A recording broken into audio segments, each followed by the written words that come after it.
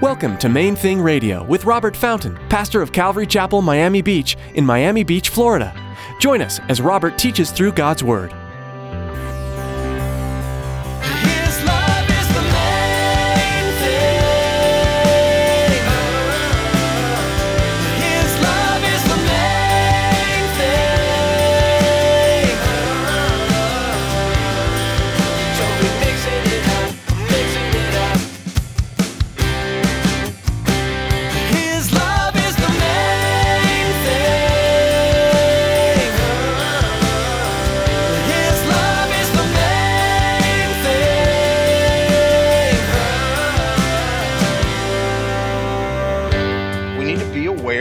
That there's a bigger picture here. You see, point number 3, our liberty, which is great in Christ. There's not a rule book.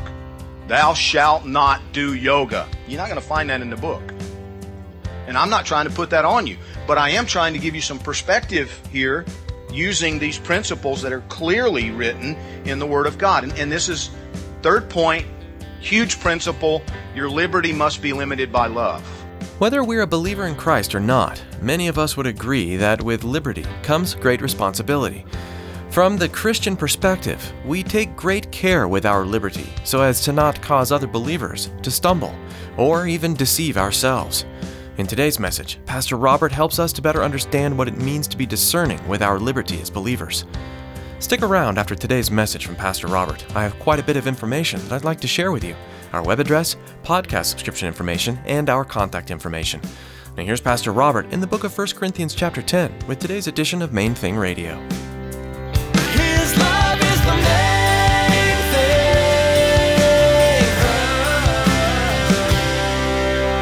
thing. Second point that I want to draw your attention to, he shifts over into the subject of idolatry. It seems almost like there's a disconnect. There's not a disconnect. Because when you're disloyal to your Heavenly Father, when you're disloyal to your groom, the Lord Jesus, which is what idolatry is, you displace Him in your heart, in your thinking, in your decisions. When you do that, when you displace the Lord Jesus, the Bible consistently refers to that as adultery. Because He says that's how He sees it. Over and over in the Old Testament, He was confronting Israel for being adulterers, because they were displacing Him with an idol. And just because most of us don't have carved images or, the pagan deities that we bow down to or offer sacrifices to or whatever, doesn't mean we're not idolaters. Doesn't mean we're not committing spiritual adultery. Many of us are. Just by being disloyal.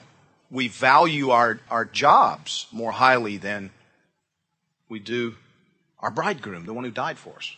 So many cases. Or, I've talked to Christians who valued their commitment to their softball team much more highly. And you got right down to it. People make a commitment, and just bear with me. I'm not trying to beat up on anybody here, but I want you to kind of get the picture and understand maybe how we displace Him. You make a commitment to serve in childcare. And then you just don't show up. Oh yeah, I forgot to call. I had a softball game. Or, fill in the blank. Really, if you're brutally honest with yourself, some really trivial thing that you displaced your service to Jesus. See, it's not about Calvary Chapel, Miami Beach. It's not about Pastor Robert. It's not even about the children, in that illustration. It's about your relationship, your faithfulness to the one who died for you. Because whatever we do, we're doing it to the glory of God. Whatever we do, we're doing it in gratitude to Him and the relationship to Him. And so often we displace Him with trivial things. We put an idol in His place because we value our own anger. We refuse to forgive someone who has wronged us.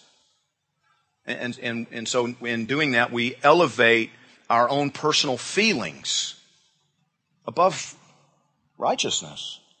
We keep an offense against another Christian, whatever. Idolatry is spiritual adultery.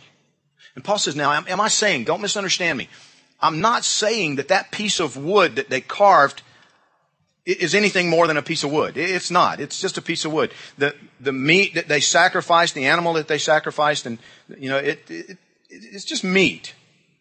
But the thing that you have to remember, and the thing that Paul emphasizes in this passage, is that there is a demonic reality behind that chunk of wood. The wood means nothing. The wood is just wood. The wood is nothing. But the demon